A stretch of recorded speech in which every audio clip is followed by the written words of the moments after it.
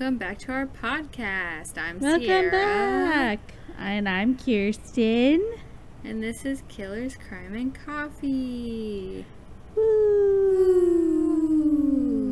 This is part 2 of the Ted Bundy.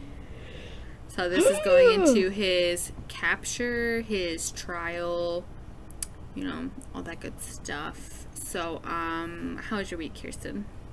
Oh, it's just absolutely Chef's kiss. yes. How's your week? It was pretty good. My weekend was good. Yes, tell them about your weekend. Tell them what you I did. had my birthday and I went and tasted wine, and then I Yay. went to dinner and I got presents, and it was fun. Yay. And I was really tired the next day. Yeah, I ditto. went to the fair. So Yeah, our hometown fair. Our yeehaw fair. yeehaw fest. We're not drinking. I'm drinking water. Kirsten's not drinking anything. So Yeah, we're like really bad at our we're really jobs. slacking here. But yeah, we're just gonna get right into it because it's pretty late. Yeah. Thanks to Kirsten. I told you when I was going and how long. 4:30, buddy. I said the appointment is at 4:30. That's what I You said. said 4:30. Yeah, I said I have a doctor's So- appointment at 4:30. No, you just said 4:30. No, I didn't just walk up and say Sierra 4:30. 4:30.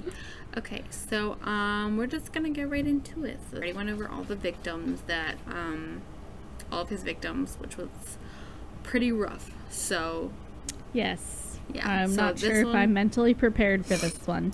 well, this one isn't as like, oh, he raped and murdered and chopped up all these people. It's just pretty much just like the capture of him, his trial, that kind of stuff. So Okay. it's not as like gory as the first one because it's not the actual crimes, it's just the trial.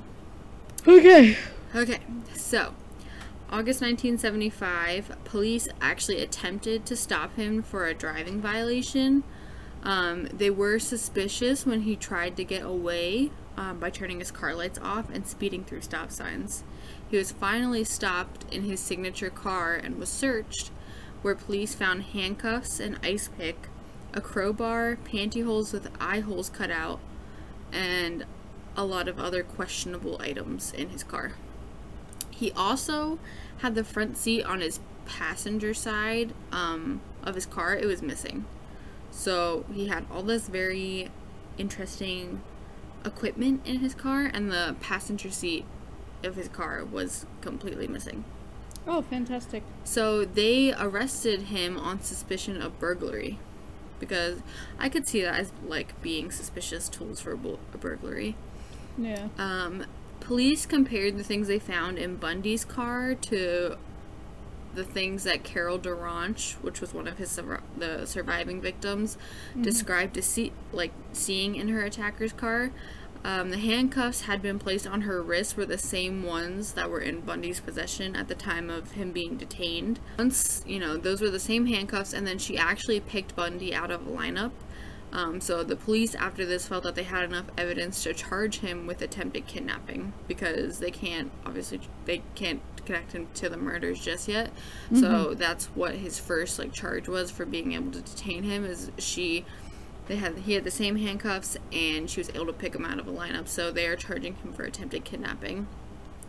The authorities also felt confident that they had the person responsible for the tri-state murder spree that had gone on for more than a year, which is that large murder spree every month. Yeah, I was gonna ask if they had an idea that he might have been the one involved in so that. they were suspicious of it, but obviously they didn't have any evidence yet, so they were just holding him on the attempted kidnapping charge as of right now. So Bundy, while in jail awaiting his trial, actually escaped twice. How that happened, couldn't tell you. The first time Bundy escaped, he actually was in the library because he was a former law student. He planned to defend himself once it was brought upon him that they were charging him for murder. So he arranged for him to have certain privileges that like other prisoners wouldn't have because he was defending himself. So he was technically, he was his own lawyer. So he was given his own telephone, credit card, and this was supposedly paid for by the state. He was also given special health food and had access to law books and paper reports. So he was given a lot more space to plan and get away. He was also very good-natured and charismatic towards the jailers, and they gave him access to the law library where he was able to freely move about without his legs in shackles, which is their biggest mistake. So that's kind of how he escaped the first time. He had been in the law library during a break from court, and he leapt out a second-story window, and he dropped about 30 feet and ran. Oh. Yeah, so how he survived a 30-foot drop out of a second-story window is a little cray-cray, but, yeah. Okay. Yeah, that's okay. What I said. He was captured a week later on December 30th, 1977. So, he was captured, but, he did escape again. It was right before the new year. He actually escaped the Garfield County Jail by slipping through a 1-foot square light fixture hole in his cell's ceiling. And he crawled through the hole and made his way through the plumbing and wiring in the ceiling, climbed into a closet that was connected to a jailer's apartment, and then fled. So, how this man fit through a 1-foot square hole from a light fixture in his ceiling of his jail cell is like beyond me, but he somehow did it without getting caught. This time he actually headed out of town, though. He stole a car in Glenwood Springs, and he pretty much used that until the car broke down, and then he hopped on a bus and he was trying to make his way to Florida, but he was captured. For his first trial, he went to trial for attempted kidnapping of Carol DeRanche in February 1976. After waiving his right to a jury trial, he was found guilty and sentenced to 15 years in prison. During this time, police were able to investigate and kind of link Bundy to the Colorado murders. According to his credit card statements, he was in the area where several women vanished in early 1975. In October 1976, he was actually charged with the murder of Karen Campbell. So he was sentenced to the 15 years, and now they're starting to connect all these murders to him, which brings obviously about another trial where he wants to defend himself and become his own lawyer. Right. And this is, the part where he somehow escapes twice, which, why? Literally why? He was extradited from the Utah prison to Colorado for the trial. He served as his own lawyer and was allowed to appear in court without leg cuffs. And this gave him, the opportunity to move around the courtroom as any lawyer would, which I still think was a little crazy that they let him do that. Like, I know he's representing himself, but he's also a murderer and a kidnapper and a rapist, so I don't understand that thought process. He could have moved around freely but still had something chained to his legs. Or even a tracker. Didn't they have that kind of stuff then? I mean, that wasn't that long ago. 1975. I feel like they had something. They had to have something. You know what I mean? You had something, people. You had something. They just let it go too far. I agree. During this trial where he was his own lawyer, Bundy said, "More than ever, I am convinced of my own innocence." So, buddy, you need to do some self-reflecting. So in June 1977, during the pre-trial of the murder, this is when he escaped by jumping out the law library window, and he escaped a week later. On December 30th, 1977, he actually made his way all the way to Tallahassee, Florida, where he rented an apartment near Florida State University under the name Chris Hagen.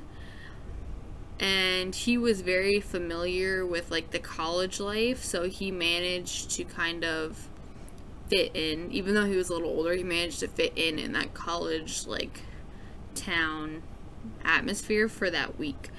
He managed to buy food and pay his way at local college bars with a stolen credit card. He would duck into lecture halls and listen to the speakers when he was bored. So it's not even like during, like, his first escape, he was in hiding and, you know, nobody could find him. Like, he was out and about. Like, he was going to buy food. He was going into this college that was near him and sitting in on lectures. And, like, somehow nobody, like, noticed this guy for an entire week. Okay. Yes. All right.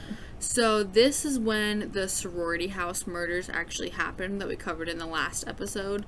So last episode I kind of just went through all of the murders, but he did do the sorority house murders during his, like, week-long escape. So they could have very easily prevented this if they would have been more, you know, secure with him being detained and stuff in court and not giving, like, him so much freedom. Caution. Common sense. Yeah. He got arrested again. He was captured.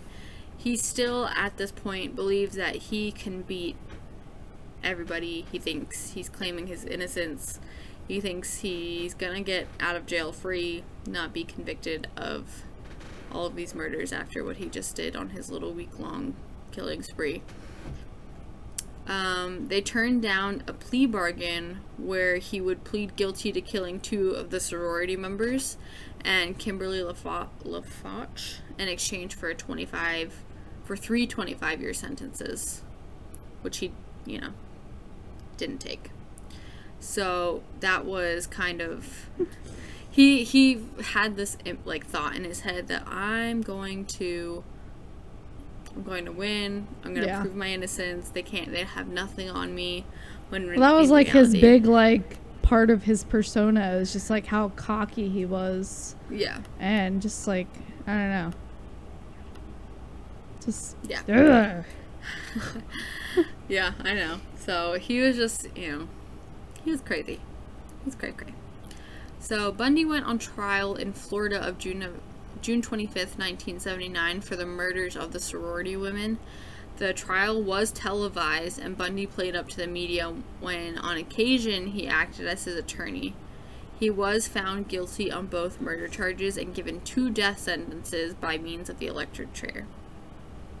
So, again, he could have taken 3 25-year sentences, which, you know, would be the rest of his life most likely. But he decided that he didn't want to, and he chose I don't even know if you want to, I guess the easy way out. But it is out of his own stupidity. Yeah.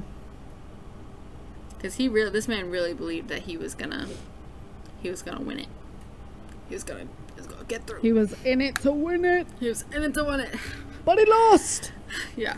So, during this trial, his behavior was much different than the previous one. He displayed fits of anger. He slouched in his chair. His, you know, professional look was replaced with like a deadly glare. So you can tell, you know, he knows he lost. At this trial, he is, like, realizing, like, I'm not winning this. I have no way of getting out of this, because he was already served 2 death sentences.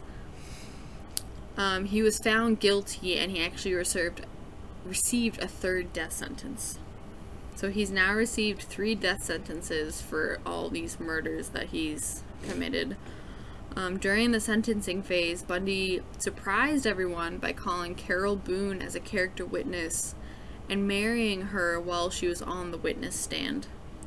Boone was convinced of Bundy's innocence. She later gave birth to Bundy's child, a little girl who he adored. So I don't really know how that worked. I don't know how So Carol was the girlfriend, right? Like, is that who that was? No. This is like some like fan. Like he had that which is why I'm not understanding. His girlfriend when he was killing everybody was Elizabeth Kendall. So this Carol Boone lady kind of was it seemed like she was one of those like crazy like supporters, like he's innocent, like you know how like him and like the Night Stalker had that like weird fan base. Like, oh, he's so handsome. Like, oh. Yeah, but how did she get pregnant with his That's kid? what I want to know. Let me see if I can find out. Google that shit. Okay, so this is crazy. I'm just gonna read this to you. Okay, so he calls up this lady, Carol Boone, up to the stand to be one of his witnesses, and he proposes to her while she's on the stand, like in front of the judge, like proposes to her during the trial, right? Okay. They get married that same day. Okay? Isn't he in jail? Yes. But this is during the trial. Like, okay. Literally, like... Okay. But you can get married while you're in jail. Yeah. I remember that as I said it. So, apparently, Bundy met Carol Ann Boone years before his trial when they both worked at the Department of Emergency Services in Washington. The relationship was platonic at first, but for some reason, Boone started dating Bundy before his trial for murder began and remained committed. Boone even moved to Florida to be closer to her husband after he was convicted. Bundy was in Florida because he had been charged with the murders of the Florida State University students and with the attempted murder of a teenage girl who escaped. Bundy was imprisoned in Florida State Prison for the murders of 3 of his victims, where Boone was permitted to see Bundy while he was on death row and was able to secure conjugal visits and even smuggle in drugs and money to him. This is crazy. Obviously they were breaking the rules, which means that somebody or multiple people had to have known what was going on and allowing this. Yeah. So conjugal visits aren't approved to visitors who are on death row, but because of Ted Bundy's fame and money and charm, they believe he was able to charm and bribe the officers into letting them have private visits. According to the Ted Bundy tapes, Boone said that the guards even walked in on them a few times and that they just didn't care. She got pregnant during one of these visits and gave birth to a girl on October 24th, 1982. Bundy had been in prison since 1980, awaiting his execution, and had been in prison for a year before conceiving his child. Ew. Yeah. Rose Bundy, often called Rosa, even met her dad multiple times. Carol actually had a son from a previous marriage, and he was brought along for this unconventional family time as well. That's nasty. Yeah, it was Elizabeth Kendall, who he was dating for 5 years. That was his original girlfriend. And she had broken up with him when he was committed of the crimes. As she should. Yeah. So that's kind of how that happened, I guess. I saw another thing where it says people are speculating about his wife's conception. Boone may have passed an empty condom to Bundy via kiss, which he then filled and returned it in the same manner. Ew. Which is like that's like disgusting, but you know. What the fuck? The first one sounds more I don't even want to say realistic because that one's also like crazy, but Boone actually eventually did divorce Bundy after realizing he was guilty of all the murders, which I don't know how she ever thought that he was innocent. After endless appeals, Bundy's last stay of execution was on January 17th, 1989, before being put to death. Bundy gave the details of more than 50 women he had murdered to Washington State Attorney General's chief investigator, Bob Keppel. Good old Bob. He also confessed to keeping the heads of some of his victims at his home, plus to engage in necrophilia with some of his victims. In his final interview, he blamed his exposure to pornography at an impressionable age as being the stimulant behind his murderous obsessions. I thought you said this one wasn't going to be as gross. But it's only like one gross. You know, yeah, but it's it like equals up to all the other grossness. Okay, well, I don't know what you expect. This is Ted. I keep saying 10. I can't talk today. This is Ted Bundy. Many of those directly involved believed he actually murdered at least 100 women. The electrocution of Ted Bundy went as scheduled amid a carnival-like atmosphere outside the prison. It was reported that he spent the night crying and praying, and that when he was led to the death chamber, his face was sullen and gray. Any hint of the old charismatic Bundy was gone. As he moved into the death row chamber, his eyes searched across the 42 witnesses. Once he was strapped into the electric chair, he began mumbling. When asked by Tom Barton if he had any last words, Bundy's voice broke as he said, "Jim and Fred, I'd like you to give my love to my family and friends." So, Jim was one of his lawyers. Jim, who was one of his lawyers, nodded, as did Fred Lawrence, the Methodist minister who prayed with Bundy throughout the night. So he had all these people, which I just think is like kind of crazy. Bundy's head bowed as he was prepared for electrocution. Once prepared, 2,000 volts of electricity surged through his body.